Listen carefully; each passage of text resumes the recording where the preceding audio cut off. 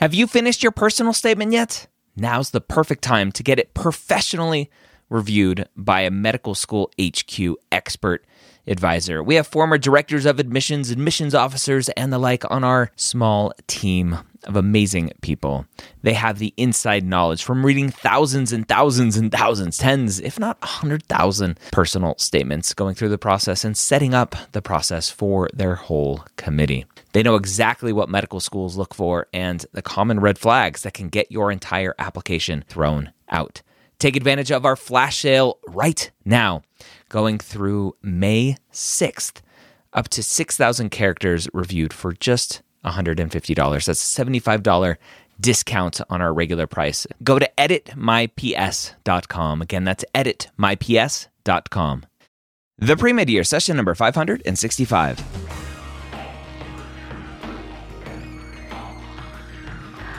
Hello, and welcome to the Pre-Med Years, where we believe that collaboration, not competition, is key to your success. I'm your host, Dr. Ryan Gray, and in this podcast, we share with you stories, encouragement, and information that you need to know to help guide you on your path to becoming a physician. Welcome to the Pre-Med Years. Thank you so much for joining me today.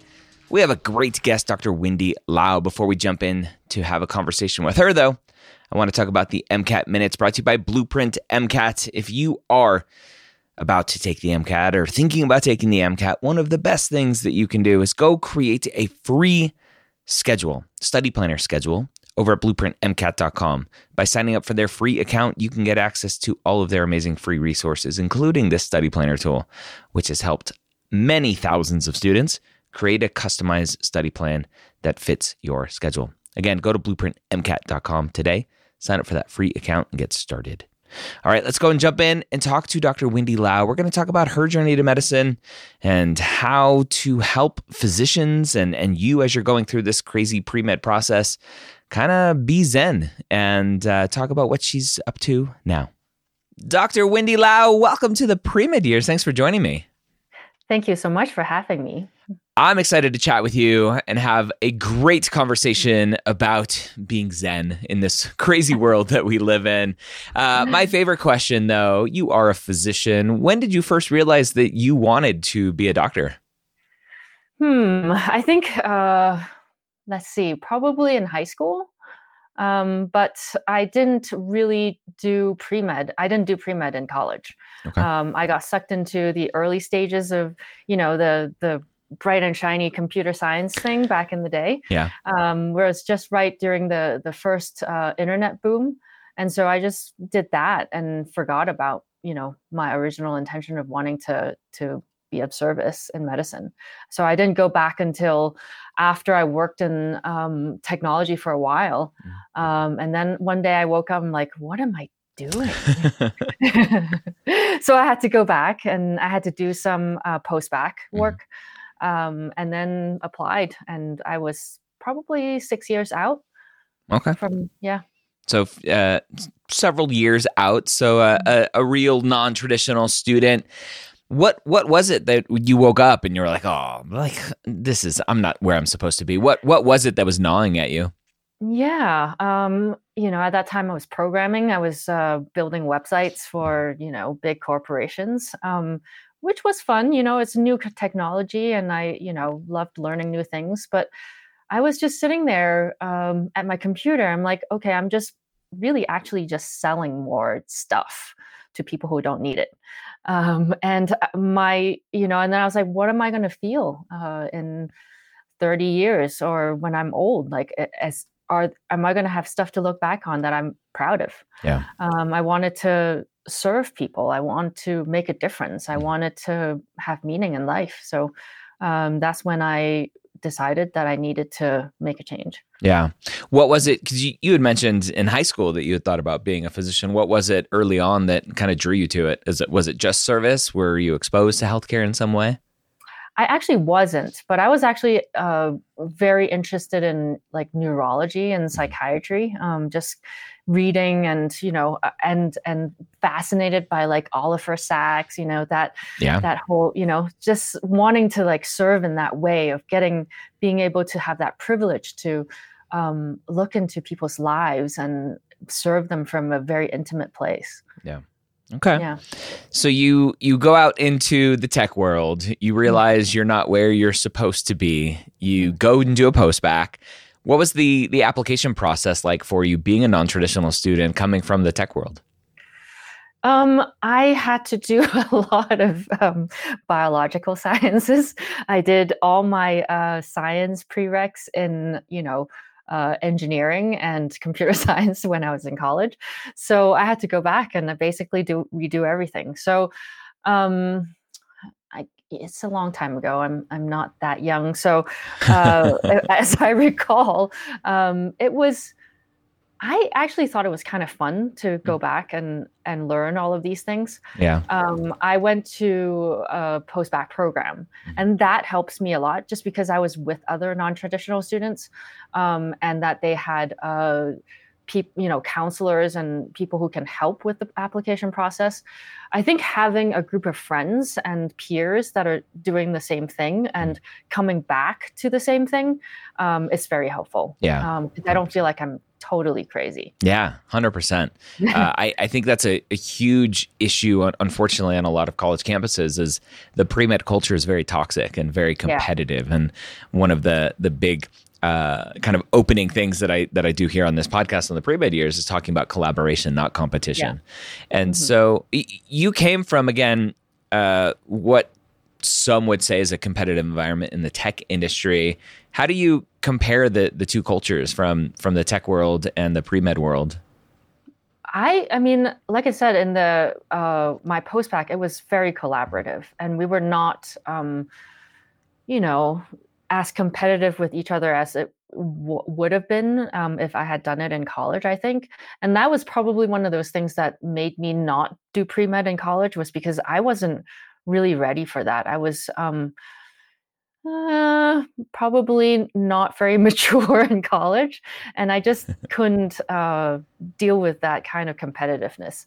And so I don't know, the difference between technology, actually, we tend to work as a team too, in tech. And so that was pretty collaborative also. But I think when I was in pre-med, because we were all non-traditional students, we were really like helping each other and kind of encouraging each other, just because we've all had real life experiences. Yeah. And so it's a slightly different tone than it was in college. Yeah. Definitely. Yeah. So once you get into medical school and you're out there kind of learning, you're kind of pre-med 2.0, what was the biggest thing that surprised you about medical school? I think, can I say something that surprises me now versus that surprised me back then? I think, I really enjoyed the schooling part of it because I was in a school that had new curriculum, so there was a lot of discussion. I'm not someone who enjoys lectures very much. I tend to fall asleep. So I enjoyed the discussions a lot. And I learned a lot in labs and in small groups. I loved it. One thing that surprised me now, looking back though, after having gone through the whole process, is that the lack of emphasis on the kind of, you can say, softer side of medicine, but the actual important side of medicine, which is like the connection and my intention to serve. I don't think I've ever heard that at all when I was in medical school and in training. And so that's actually the work that I'm doing now, is to bring that back to clinicians and physicians who are missing that part of it and had through all this craziness and applying to med school, going through residency program, kind of forgot why they're doing this in the first place. Yeah. And then, the burnout is part of it. And so looking back, I wish there was more of that kind of conversation, more encouragement of that kind of conversation, and spaces where we could actually really talk about that. Yeah. Define that, right? Because what you just said is very kind of, I don't know, very big and not super specific. So what is it that you thought was missing? What conversations, what teachings was specifically missing? Yeah. I know you haven't had a chance to look at my book, but that's basically what my book is about. So, for example, I have a whole chapter about talking about death and dying. I called it Reimagining Mortality and Morbidity. It's really talking about the deep questions of how do we face death ourselves, because we have to face it with our patients.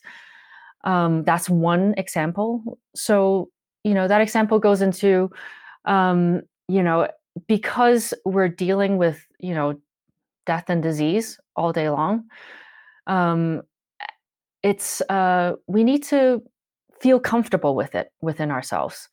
So I don't remember talking about this at all in medical school or training. We just are told that this is just what we do. If someone dies, we just move on. Move on. Got another patient dying next door. Going. Exactly. Yeah. Especially in emergency medicine where I work. So, you just keep going, and then you don't, that these are patients, they're over there, they're not our friends and family. So we don't need to grieve for them, right? Like we just, we're just professionals. So we're completely immune to any kind of emotional, any kind of feelings that might come up when we see someone suffering, when we see someone dying. But that's impossible. We're human beings, right? So at some point we're going to feel something, and then we don't really have a way of dealing with it because we haven't been modeled that. We haven't been taught that. So I think that's one thing. Yeah.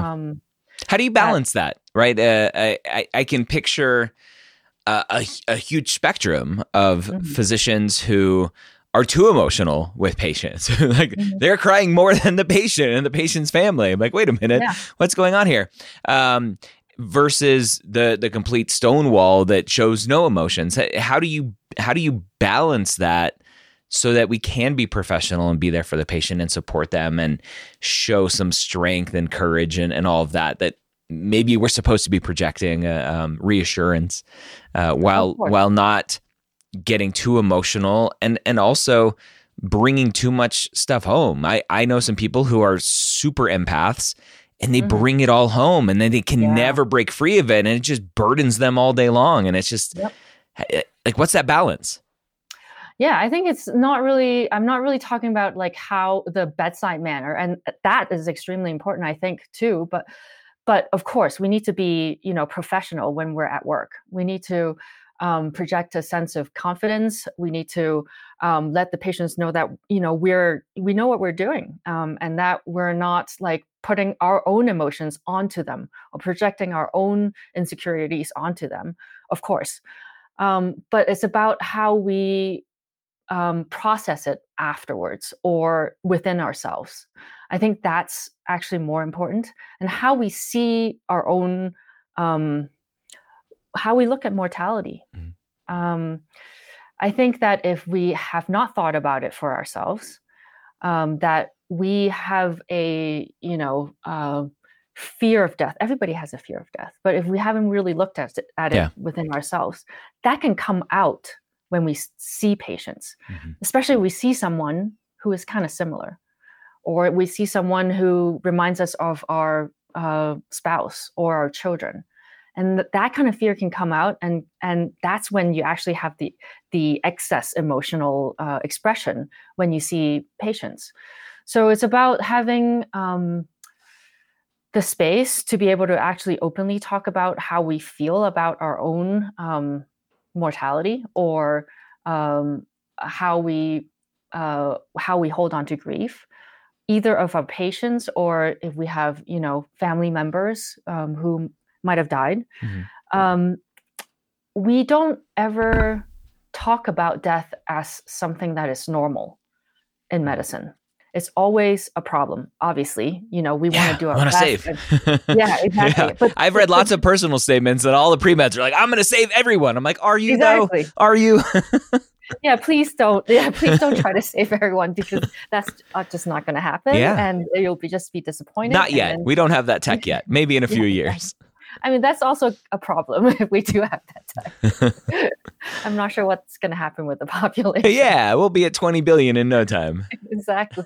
We'd have to find a few more planets to live on. Elon's working on that. Exactly. He's working on both problems, finding a planet and overpopulating us. Oh, God. Oh, Lord. Anyway, different discussion. Yeah. So that's why, I mean, exactly. We are so, exactly what you said about pre-meds. We're, the reason why we got into this is because many of us are saviors. We want to save people. We want to make a difference. And that is great. That is beautiful. And that's what's going to drive you. That's what's going to give you that energy to go through this crazy journey. But also the flip side of it is that you can start blaming yourselves when things are not going well. Yeah. When you're actually the attending and or the resident. And then that blame can turn into resentment, can turn into, burnout or depression, if you start blaming yourself for things that are not going well. Yeah. Of course, we want to learn from our mistakes. That's why we have M&M conferences. But when do we talk about, our grief? Maybe you don't want to talk about it with your colleagues, but we have to have a way to kind of metabolize it and transform it within ourselves so we're not getting more and more stressed. Yeah. I want to talk about, right, we had talked about just the personal statements, the savior kind of complexes. Yeah. You had talked about burnout kind of sometimes, and maybe I'm putting words into your mouth, but sometimes being a reflection of forgetting our why, right? Why are we here? Why did we go down this path in the first place? And with the years that you've had working with physicians and talking about burnout and all of this stuff, and what I have seen is a lot of physicians are out there and a lot of pre-meds are coming up with what I think is the wrong why. They just, I'm smart, therefore I should be a doctor. Or I like science, therefore I should be a doctor. I like puzzles, therefore I should be a doctor. I'm an engineer and love the human body, therefore I should be a doctor. And then when they realize that there is this kind of empath part, the empathetic part of being a physician, and lots of suffering and lots of other just crap like EMRs and billing and insurance companies and all this other stuff, that it's like, well, no, I just want to fix people. I just want to cure people. I just want to solve problems. I don't want to deal with all that other stuff. To me, that's a poor reflection on their ability to understand why they did this in the first place. Yeah. How often do you think that is a cause of burnout? And how do we prevent students from coming into this field in the first place and go like, there's a perfect career out there for you. It's just not medicine. I think it's huge, actually. And I think maybe people are not one-sided or one-dimensional. Yeah. Maybe they have all of these things together. Maybe they love science and all of us do. We wouldn't be able to make it if we don't love science. We wouldn't be able to make it if we don't love solving problems. And those are all okay. But there is another side of medicine that, again, we don't emphasize in education. And so the people who get drawn into it, even if they have that kind of empathy, it gets kind of lost. You've read those, research, and it's a little bit equivocal in the meta-analysis, whether or not it's really true that medical students really lose empathy as they go along. But there are some, I felt it, actually. I felt that I forgot why I'm doing it. I just want to solve problems. And I think that is a big part of burnout. And in fact, one of the things that I do with physicians when I do coaching with them is that I ask them to think about their med school essay. Why did they want to do it in the first place? Or again, as exactly like what you did with me, is that I asked them to remember why they wanted to do medicine in the first place. Yeah. And a lot of times, if you think back to that earlier times, we're more, idealistic maybe, and it might sound naive, but that is actually our original intention. And that's what's going to really sustain us through the years, I think. But what if, and this is where I kind of get stuck. What if you and I on the other end of this, right? Mm-hmm. Look at that naive intention and go, Mm-hmm. you're not going to be happy. That, Yeah. yeah, that's a great intention, but not to end up as a physician. I know that you're going to be miserable because it is a naive expectation of what being a physician is. How do we balance that? And obviously, how do I balance that on the pre-med side of things? And how do you balance those conversations with physicians who are burnt out and go, well, why'd you get into this? Oh, Yeah. now I know why you're burnt out. Let's go find another career for you. Yeah. I mean, there are some people who really need to find another career. Yeah. Or need to take a break, a real break, not like a, 2 weeks, but looking at all my emails break. But then there are a lot of people, again, it's our perspective, right? Again, we're not one dimensional. We have all of those things. And how do we cultivate that part that is sustainable? How do we cultivate that part that does remember why we're doing this? And then in clinical practice, leaning into those kind of parts. And yeah, we're good. The EMR is very annoying. We have to deal with insurance, all of that, those things. But how do you feel when you're actually talking to the patients? Yeah. Are you distracted? Mm. Are you thinking about something else? Or are you actually connecting and feeling that connection with your patients? And then letting that give you energy also. So I think it's people are multidimensional, and we can intentionally cultivate that part of us that is the compassion that is sustainable. Yeah. So that's what I think. With all of your work working with physicians who are burnt out or on the verge of burnout, Yeah. knowing that the audience listening to this is probably pre-meds very early on in the process, what can we teach them to not end up in your office and not end up as one of your clients?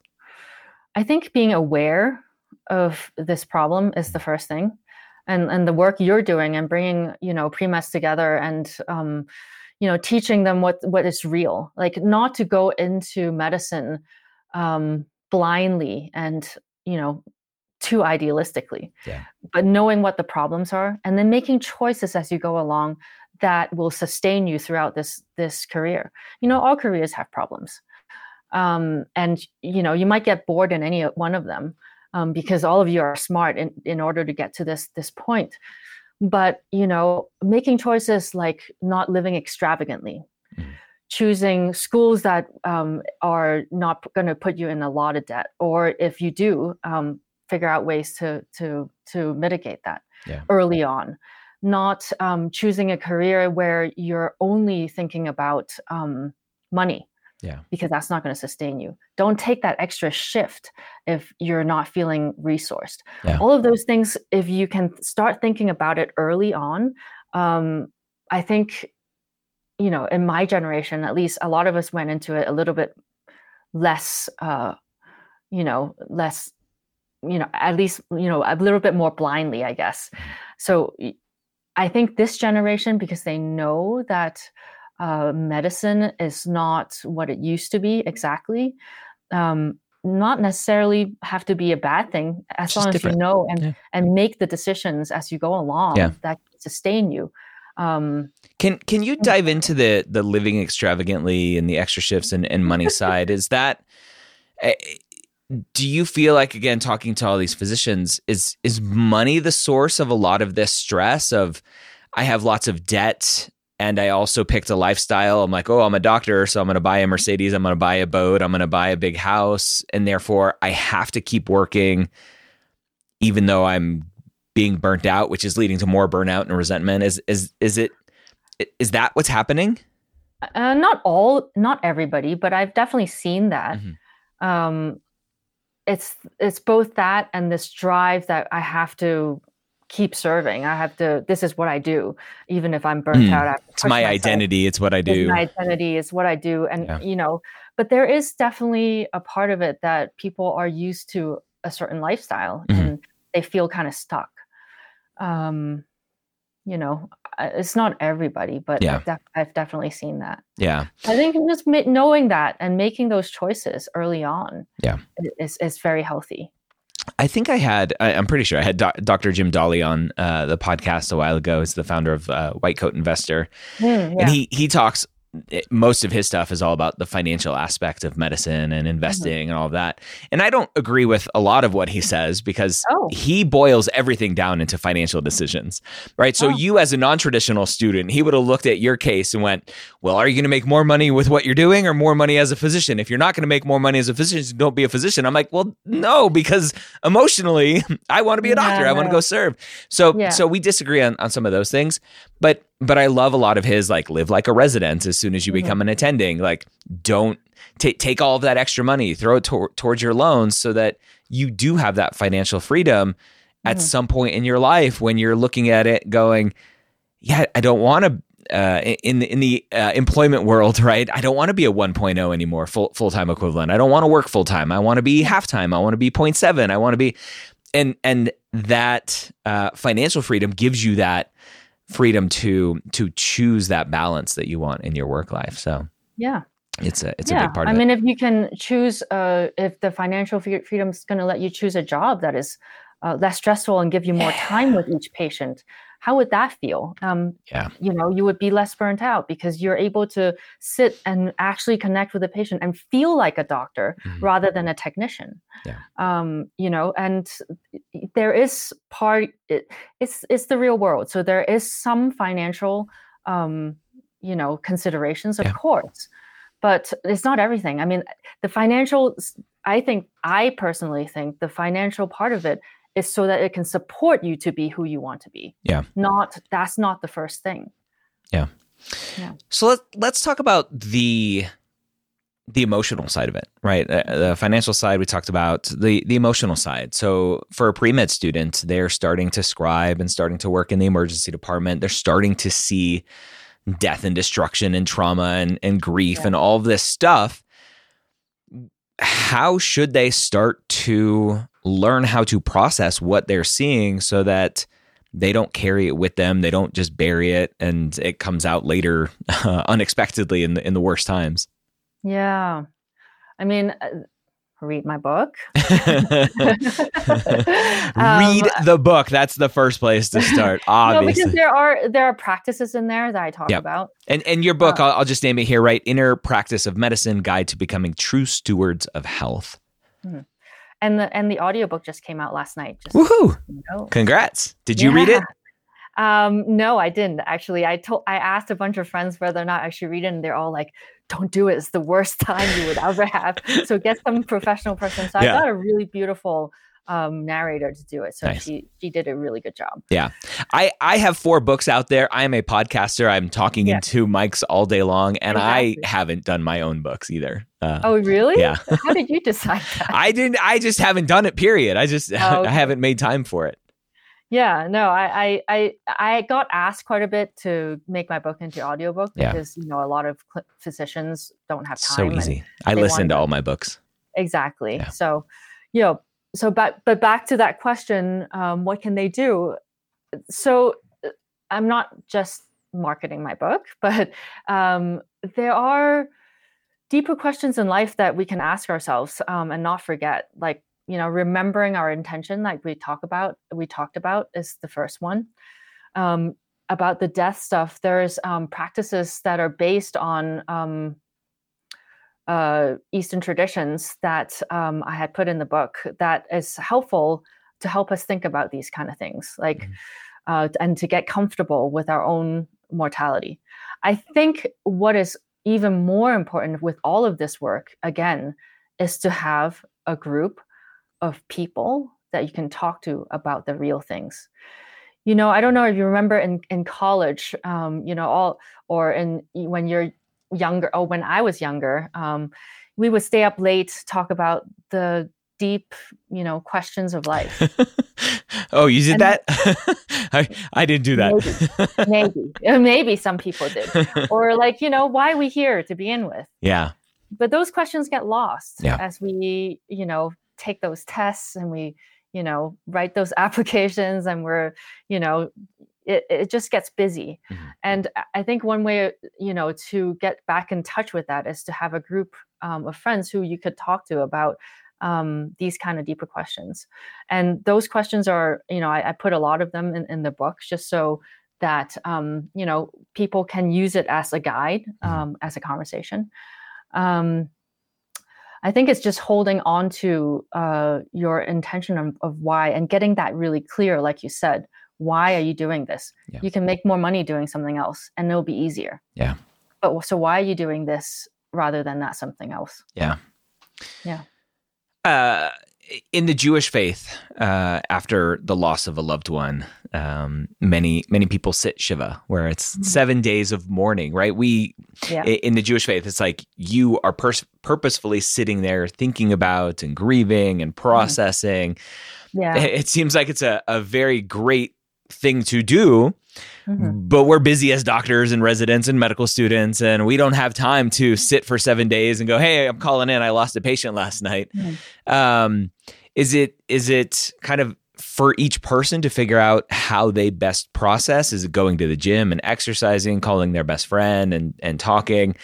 And then not everyone likes to talk about death and grief and stuff too. So not everyone's comfortable with that. Is it just finding what works for each person? I think, yes, finding out what works for each person. But I think the most important first step is to recognize that you are feeling something, that a human life is sacred. And that even though, someone might, be old and, and it's your patient and you don't know them that well, you can still grieve and feel those kind of the feeling of loss, and let yourself feel that loss. You can, and then work through it through, you were saying going to the gym. That is a very effective way of processing sadness and grief. You can write about it. You can do a ritual around it. It doesn't have to be anything religious or anything. Or you could just sit by a pond and, whatever feels right for you. Gather some flowers and let it go.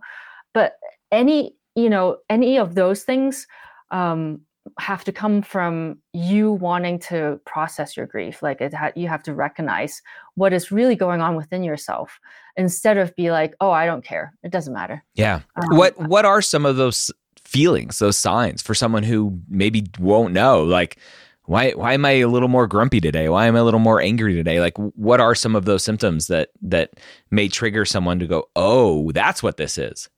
Yeah. Like you said, when you don't really know what is going on, sometimes it can come out as a flash of anger. Anger, we usually say, is this is actually an important thing. Actually, we talk about this a lot here at the Zen Center. That anger actually comes from a sense of feeling helpless. And when you recognize that, when you see anger coming out from yourself, you're like, okay, how am I feeling helpless? Maybe I'm feeling helpless because I wasn't able to save that patient, or that I wasn't able to do more. Okay, so then let's recognize that. And then look at the fact that I'm, being angry with my loved ones. And so then maybe go take a walk and let yourself feel those feelings of helplessness. And work through that through your body. If you can't go for a walk, just sit quietly, take some deep breaths, and recognize what's going on. That is, the anger is not what is going on. What's going on is your feeling you might be feeling helpless or sad that you can't do more. There are many things like that that can help you, recognize that one thing may look like something, but it can be something else, actually. Yeah. When a student's going through medical school, there's lots of pressure to just keep going, as we talked about, right? There's lots of modeling of attendings and residents that are just keep going. How do you suggest someone be able to break that trend. Medicine's super hierarchical. Everyone needs to fall in line, or else we're not going to get the good letter of recommendation. We're not going to get into residency. We're not going to get into fellowship, whatever. Any thoughts, any recommendations for a student to be able to do what they need to do to process in the way that they need to process, while also not stepping on toes in this super hierarchical kind of world that we live in? I'm curious what you tell your pre-med students about that. That's a hard one. Yeah, I don't. Thankfully, I mean, mostly who I talk to are the pre-meds, not medical students that are out there rotating. But yeah, I think it's hard, and this is one where it comes into play for me is talking to students about picking schools that they want to apply to, and finding schools that may help support them, and talking to the students there, saying, hey, if a student has an issue, how does the school support them? I think that's a huge part of it. I think students just look at prestige and go, oh, that name is better than this name, so I'm going to apply to that school, without really realizing, well, that school is full of toxic people who are all super smart and hide and bury all of their emotions. And so when you need help, they're not going to be there to support you. And then that just ends up in misery. Yeah, I mean, that's a really tough one. That just really depends on the actual situation itself. Sometimes you do have to stand up and say something. But it's hard when you're out on the lowest part of the totem pole. Yeah. It's sad that there is a totem pole. But yeah, I think not blaming yourself if you don't do anything. You know, what I see a lot with younger folks is that if they don't stand up and say something, then they end up feeling bad about themselves, because now there's this whole conversation about how we need to like say something, but maybe you can't sometimes. Yeah. And I think it's like the reverse kind of advice is to, you know, whatever you do, know that this is not the perfect situation, and work on not feeling bad about whatever it is you do or don't do. And don't add that, we call it a second arrow onto the problem. It's, you know, the first arrow is like the problem or whatever it is that you're going through. The second arrow is feeling bad about, you know, what you did or didn't do. Yeah. So don't add that, because just know that you're in a situation that is not ideal, and you may not be able to do the ideal thing. Yeah. Dr. Wendy Lau, author of Inner Practice of Medicine Guide to Becoming True Stewards of Health. Go find it on all of the fun book places, Amazon and Audible and all those good places. What are your final words of wisdom here as we wrap up for the student on their journey to medicine? Let's see. Hold on to your idealism, even when it feels like it's too ideal, I guess, but it's not, because you need to hold on to why you want to go into medicine, the deeper part of it, not just like the money or the challenge, but the intention to serve others in the time of need. And that intention will bring you far. All right, so there you have it. Again, Dr. Wendy Lau on her journey to medicine and being Zen, and what she's doing to help people and to find that peace and bring that empathy and everything that you need to bring every day, both as a pre-med student or all as a pre-med student, med student, resident, physician, all that good stuff. So go check out this podcast and all the other podcasts that we do. Make sure you're staying up to date and informed and educated and hopefully a little bit entertained as well over at premedpodcast.com. I hope you have a wonderful, wonderful week. We'll see you next time. Don't forget to check out blueprintmcat.com as well.